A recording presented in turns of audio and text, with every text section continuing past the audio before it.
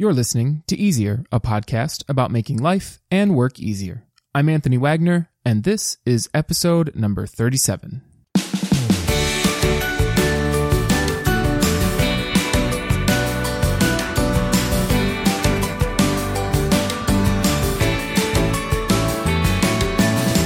Each Wednesday, we'll embark on a journey together to discover the best tips for living and working more simply.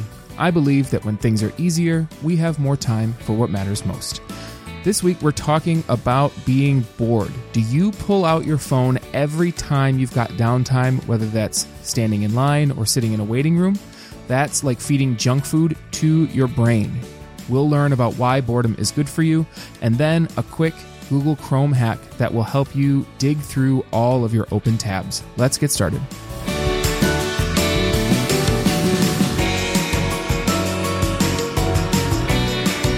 All right, before we jump into our Make Life and Make Work Easier segments this week, I have a couple of quick housekeeping notes. The first is an absolute geek out. It is so small, but it made me so happy. So earlier last week, I posted a post that I shared from Gretchen Rubin's Moments of Happiness email. Every day she sends out an email to her email list with a quote from something that she's read or something that she likes. And I shared this quote on the Easier Facebook page that she sent via email. The quote reads, "Would you rather love the more and suffer the more, or love the less and suffer the less?" That is, I think, finally, the only real question. It's from Julian Barnes from The Only Story.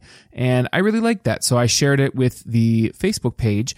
And you will never guess, well, maybe you will, but I was so geeked out to see in the likes, and there are only a few, but in the likes, none other than Gretchen Rubin herself had liked that post. And I think I was at work at my desk and almost fell out of my chair. I was so excited. So I'm doing a little geek out because she's absolutely one of my favorite people, and I was really excited to see that she'd actually engaged with something that I posted. So that was awesome. And speaking of Facebook, I mentioned a few episodes back, I don't even remember which episode now, that I first brought up the idea of this Easier Facebook group, but I really didn't do very much with it. I've kind of shifted focus on social a couple of times, moved from Instagram to Pinterest, back to Facebook, and on and on in a circle. But I finally narrowed it down, and I definitely am keeping up with the Facebook page, the actual page.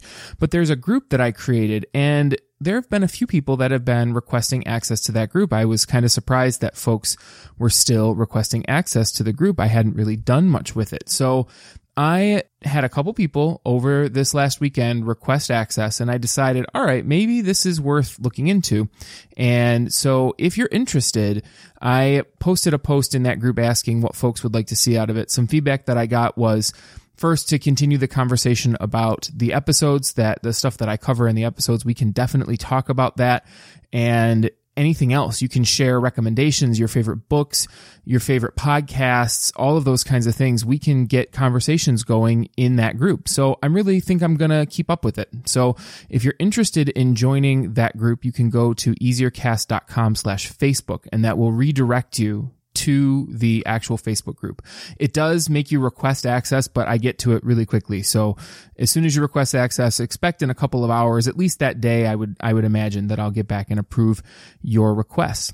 And then one last quick thing. I've been engaging with some folks, and I've gotten some really amazing feedback. So I wanted to give a quick shout out to Anna, who is one of the new members of the Facebook group and the page. And I wanted to just read some of the really nice feedback that she left for me in the group. So what she said was that she's just discovered the podcast, and she says that it could be happier, meaning happier with Gretchen Rubin.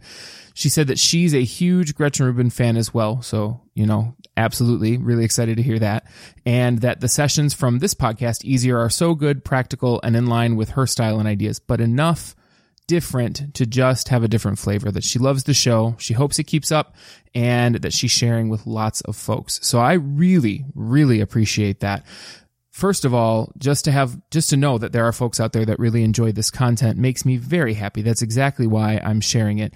And also to know that there are folks out there that are sharing it, because as I say at the end of every episode, each share with someone who could use the content means that someone somewhere will find more time for what matters most. So I really appreciate that, Anna. Thank you so much for the feedback. And I am so excited to have you as part of the Easier family. Okay. Enough housekeeping. Let's jump into Make Life Easier this week. And we're talking about why boredom is good for you. So how did this topic come up for me? Well, I mentioned it very briefly in last week's episode, number 36, about how to be productive while stuck in traffic. And the last item that I mentioned there was to just sit in silence. It's to not engage at all, really just to sit in silence, maybe with the windows down, and just let your brain go. And I've been noticing more and more that every time folks are in a public place, and this is why I notice it, because we are in public, but every time I'm in public, I notice that the second most people have any downtime whatsoever, whether that's they get in line at the grocery store or they're sitting in a waiting room. This happens for me at my therapist's office. Every time someone has any ounce of downtime, the phone comes out. It's like habit at this point. I watched a family come into my therapist's office, and I assume it was a family. The father figure sat to my left, and the son sat across from me, and immediately they sat down, pulled their phones out, and spent nothing, just started scrolling mindlessly.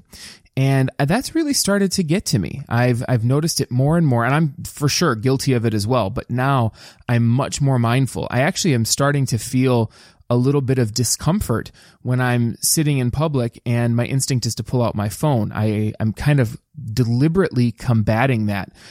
I think for me, it's that I talked about back a couple episodes ago about the 4 tendencies. I have a slight tinge of rebel in me. And so because of that rebel nature, I don't like following the crowd blindly. That's not something I like to do. So when I'm in a space and everybody is just, they're pulling out their phone and that's what they're doing, my instinct is to say, nope, I don't want to do that because that's what everyone's doing. I'm a big anti-advocate for audience clapping is another example. Like people, they try to get you to clap at concerts and stuff, and oh man, does that drive me nuts. That's something we can absolutely talk about in the Facebook group if you'd like, about whether or not you audience clap. But I will say for sure, I cannot stand it. Every time someone on stage tries to get you to clap or the audience just starts clapping, I find it so cheesy and almost, I don't even know what the word is, but it grates at my nerves. It's the little bit of rebel in me that I don't like doing things just because everyone's doing them that way. So I've already been feeling it's like a little bit jarring to pull my phone out because of this, but also I instinctively, and then now through some of the research that I've done, realize that this is not good for us. Having no time for our brains to just disengage and to just run really can be detrimental. So I pulled up some research, and one of the folks that I found, it's a professor. His name is, and if the professor or anyone who knows him ever listens to this episode, please forgive me for what I imagine is going to be the butchering of this name. So I please forgive me for that. But his name is Professor Sendhil Mullainathan, and he is a professor of computation and behavioral science at the University of Chicago. And there was an article I found that talked about this. There's a number of them actually that talk about boredom versus constantly stimulating your brain with your phone. So I'm going to read a couple of things from this article that I think help to illuminate this conversation. So from the article, he talks about back, I think in the early 90s, before internet and phones were a thing, that he'd have to take the bus for long trips and that he couldn't pull out his phone because they didn't exist. And so he found himself quite bored. And he said that while he hated it then, he realized how beneficial being bored was. So what he adds is that, quote, if I had to take a bus ride now, I'd pull out my phone. I'd listen to some podcast. Maybe I'd check in on Pinterest. But is that good? My self-driving mind, even when left a minute by itself, says, I wonder if I've gotten any email. I wonder if there's anything new on Twitter. My mind keeps driving me to these things so much so that I don't know that I focus on anything anymore. End quote. And I wonder if folks recognize that pattern, that it just seems like it's instinct now that the second we stop, the second that we're not actively doing something, our instinct is to pull out our phone and just scroll. And that's really been stressing me out. In the article, he also discusses ways in which the brain shifts into what he calls automaticity, or an automatic response to familiar situations. And he adds that while some responses like this help to keep us safe, such as slamming on the brakes when they see a red light, many of them, including our automatic response now to pull out our phones, are actually unhealthy. Here's another quote from him. He says that we are a nation overwhelmed with an abundance of media, and it's unhealthy. So I'm definitely going to link to this article and all the others in the show notes. Of course, the link will come at the end of the episode. But this is really jarring to me that this has become such a widespread thing. We never give ourselves time to just be. And so I wanted to see, first of all, what are some of the practical reasons that this would be a good thing to do to allow ourselves to just be bored. And then I'm going to share some of the best times to do that. So let's jump into the reasons. And the first is to avoid tech addiction. I've got a Huffington Post article that talks about this that, of course, like I said, I'll link.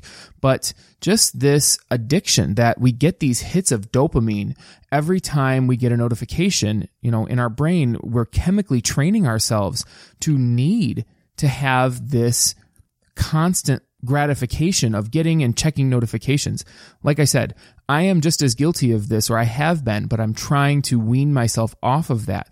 I'm just trying to be. I'm very cognizant, as much as I love tech. And what's interesting is I'm going to talk in the Make Work Easier section about my tech business and the content that I'm going to be sharing from there. And so I run a tech business, but I'm becoming so cognizant of avoiding this addiction to our technology and finding times to disengage from it. A story that actually just came to mind was a few years back. I want to say it was 2013 or 14. I was in an organization called the Student Association of Michigan, which is, or was, I don't know if it still exists at this point, but at that time it was a statewide student government, basically. I went to the University of Michigan Dearborn. I was the delegate to the statewide student government from there. And Sam was sending representatives, and so was the school, to a nationwide student organizing conference. And that was held that year in Washington, D.C. And I remember we were at a hotel that was within walking distance of the Capitol building. And my friend Amber and I went to this conference together. And we decided one afternoon, it was a beautiful afternoon, it was probably mid-April or early May, it was a beautiful afternoon, that we were going to take the walk from the hotel to the Capitol building. And we got, half a mile, maybe it wasn't even that far from the hotel walking. And I'd realized that I'd forgotten my phone.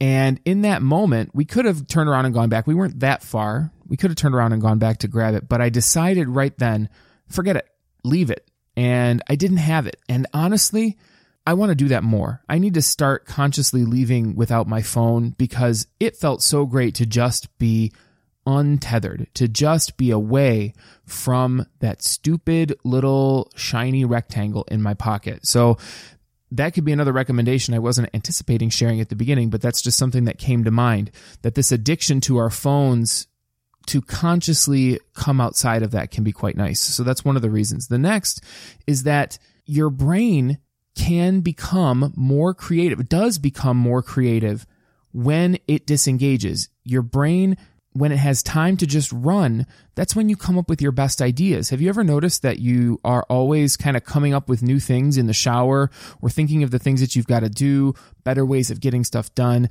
Or, like when you're driving in traffic, that could be another time to allow your brain to run.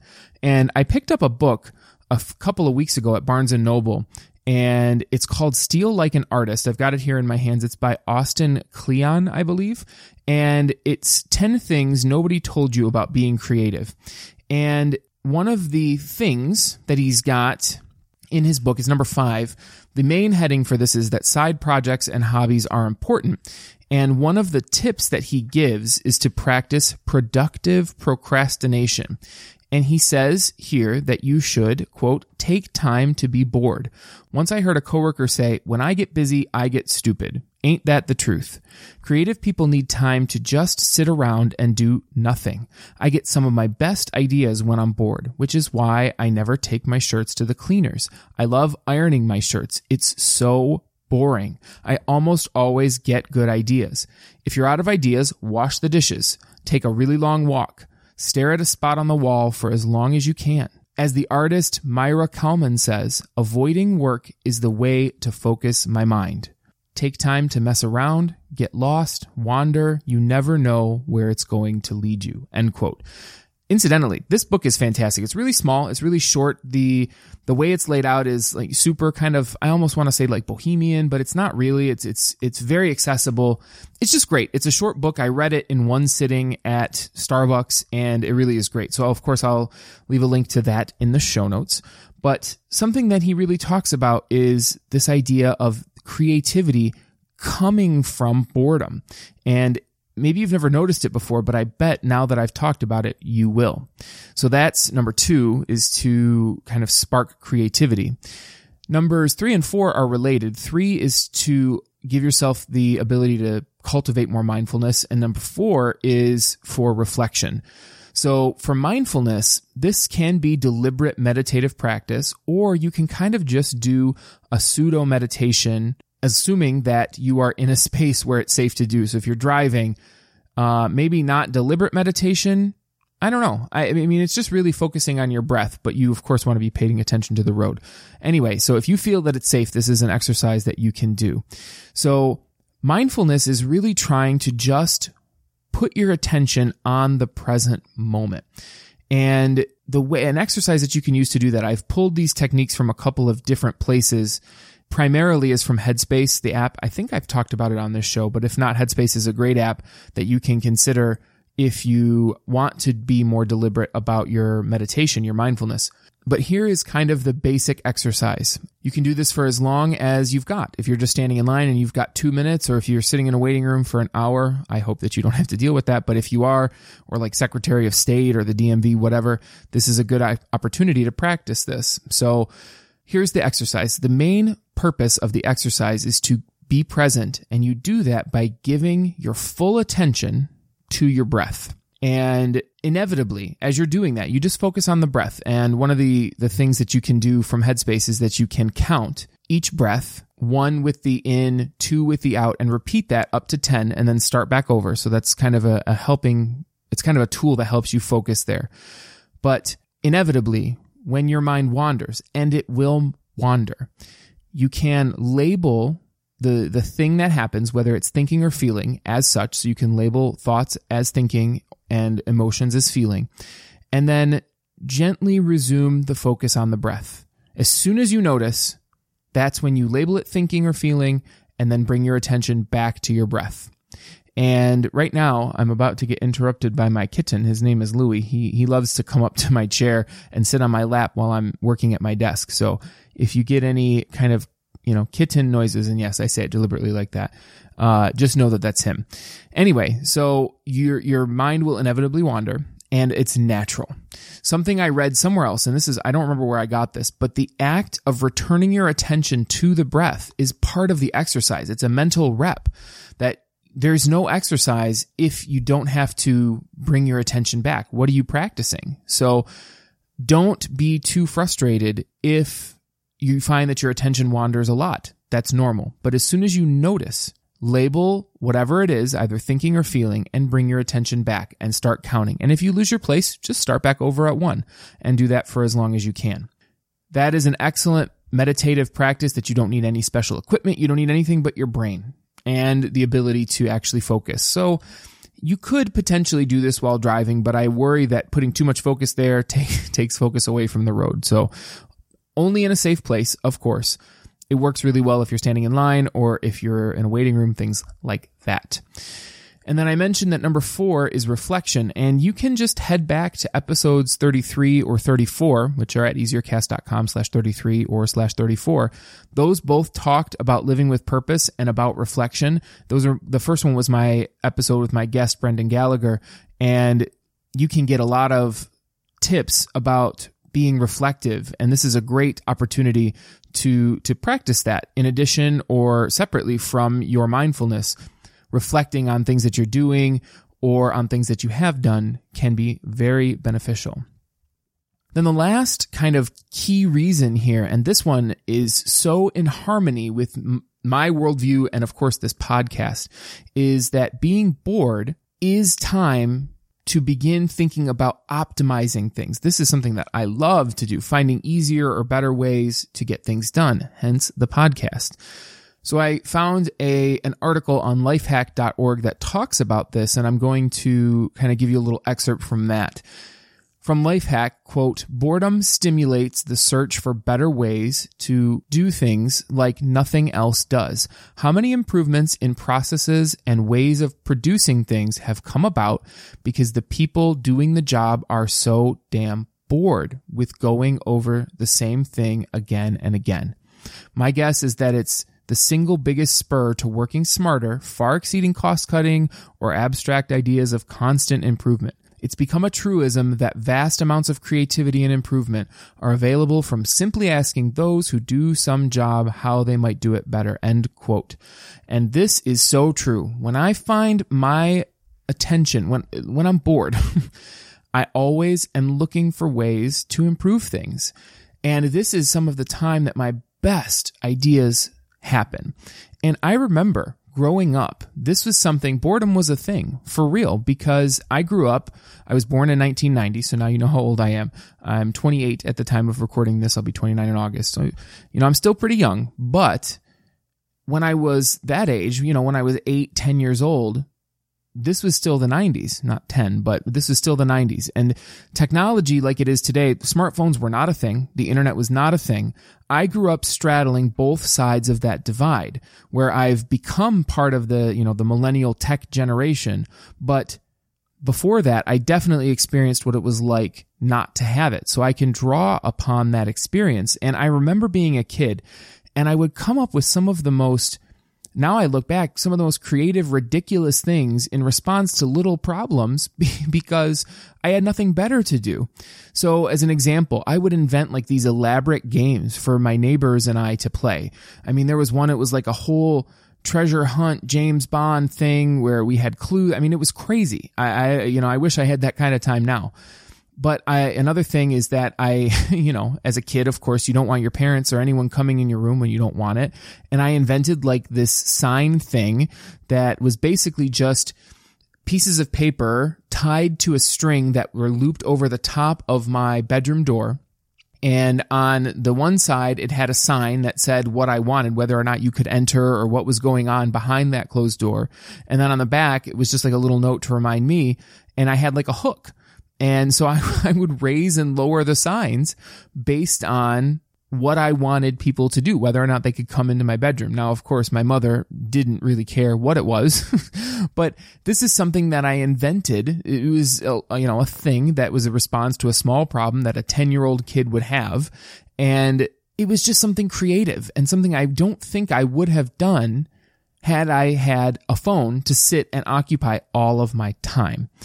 And this is, I think, the birthplace of everything to do with this podcast, of my love for organizing and reorganizing and improvement and optimization, all that stuff. I think that was the birthplace of that. So something that stresses me out a little bit now is seeing every child with a phone.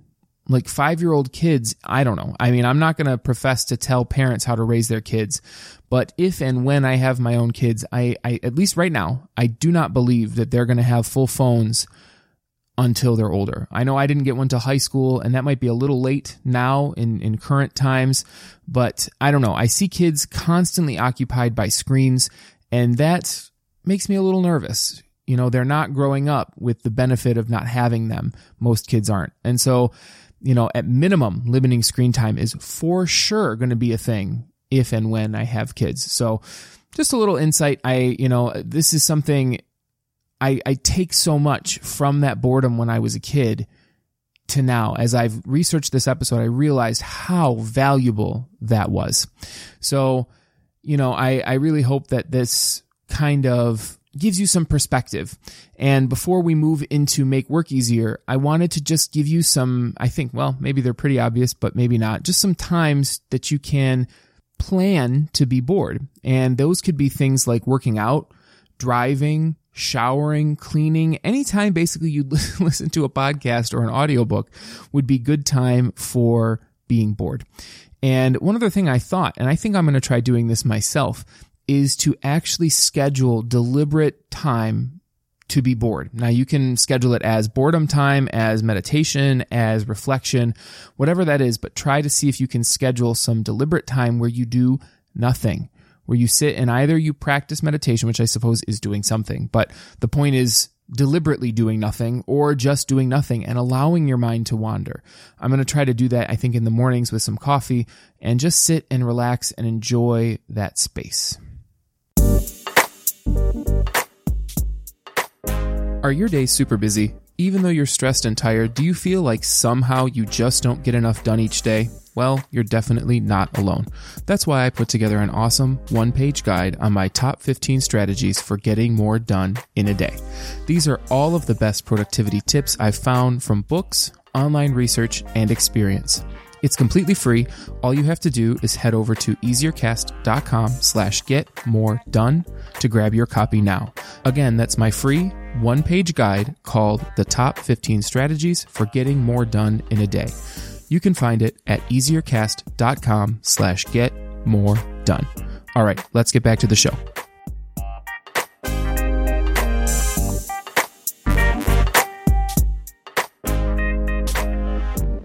All right, make work easier this week. So I actually have been a PC repair person, both Mac and Windows. And yes, PC can be a Mac. PC just stands for personal computer.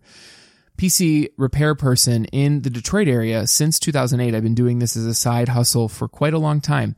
And recently I've started growing this business in a more content-driven direction. And so my new focus, I'm still going to do that for my clients in the area, but my new focus for this business, which is called Lightning Technology, is to provide tips, advice, strategies, specifically about technology that help small business owners to grow their businesses. So everything I share on Lightning, everything that I write, all the content specifically must answer the question, how does this help to grow my business? And every single article actually has that at the end. So if you're a small business owner, I'd absolutely love to see you over at Lightning Technology. The link over there is lightningdetroit.com. And I've got some, probably 6 or 7 articles written. And the way that this ties in to make work easier here is that I'm actually pulling the article from Lightning for here on Easier. This podcast and that business actually really nicely blend because lots of Make Work Easier is figuring out how to use tech better. So this week's tip for Make Work Easier is to pin tabs in Google Chrome. If you did not know that you could do this, you're going to love this. When I figured it out, and it's been here forever, it's been an option. If you didn't know, and I didn't know, when I found it, it was like the best thing ever. So the problem here, you're using Chrome, and there are about 100,000 tabs open in your browser, right? And so one of my pet peeves, and this is the same thing like as I open Windows on my computer, different programs, when I can't find what I need or switch back and forth really quickly, when I've got to click through 14 different tabs or go through 30 different programs trying to find what I was using as I'm flipping back and forth through things, it is a huge waste of time. It takes up way too much mental bandwidth having to do that. So you can pin important tabs in Chrome, which is so helpful. What it does is when you choose to pin a tab, it actually pins it, it moves it all the way to the left and makes it a smaller icon so they stand out and they don't close when you close all your other tabs if you don't want them to. What this does is it helps them to differentiate them from everything else you're working on. So here are some use cases that you could use something like this in. If you're constantly referencing a specific tab and you don't want to dig through 300 others, that's a good time to do it. If you're doing research and writing, phenomenal application of this. So what I'll do for the podcast or for Lightning as I'm researching content for those articles, I'll pin the tab that I'm actually doing the writing in because I know I got to flip back and forth to that all the time and then do research in regular tabs. And so I always can find that tab really easily. Another one, I always keep my task apps. So I use both Trello and Todoist, and I always keep those pinned so that way I can quickly flip back to either one of them to reference them. So this is a really awesome, simple thing that you can do to make using Chrome easier. And the way you do it, all you have to do to pin a tab is on Windows, you can right click. On Mac, you can control click. It's any kind of context click. You right click the tab and just choose pin tab. And that's it. That's all you have to do. I bet you didn't even really ever pay attention to the fact that that was kind of hiding there, and it will save you so much time. It makes it so much more effortless to flip back and forth between things if you're using them a lot. And seriously, the whole shtick of this podcast is obviously figuring out ways to make things easier. So I hope that this little tip works for you.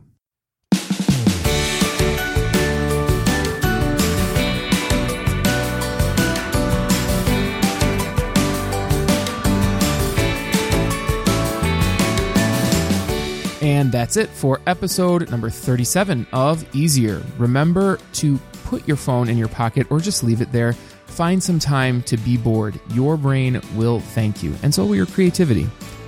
Also, remember that you can pin tabs in Chrome to save just a little bit of mental bandwidth. Do you have any tips, techniques, or tools for making life or work easier? If so, email me at podcast@easiercast.com or leave a comment in the show notes at easiercast.com/37. This week, easiercast.com/37. Also, look for Easier Podcasts on Facebook. I curate the best content from around the web that helps make life and work easier, and you're not going to find it anywhere else but on Facebook. And if you engage with me there, I might just share what you say on the show. Finally, if you know anyone who would benefit from the tips I've covered in this episode, please be sure to share it with them. Hopefully, every share means that someone, somewhere, will find more time for what matters most to them. Thank you, as always, so much for listening, and until next week, here's to an easier life. Bye for now.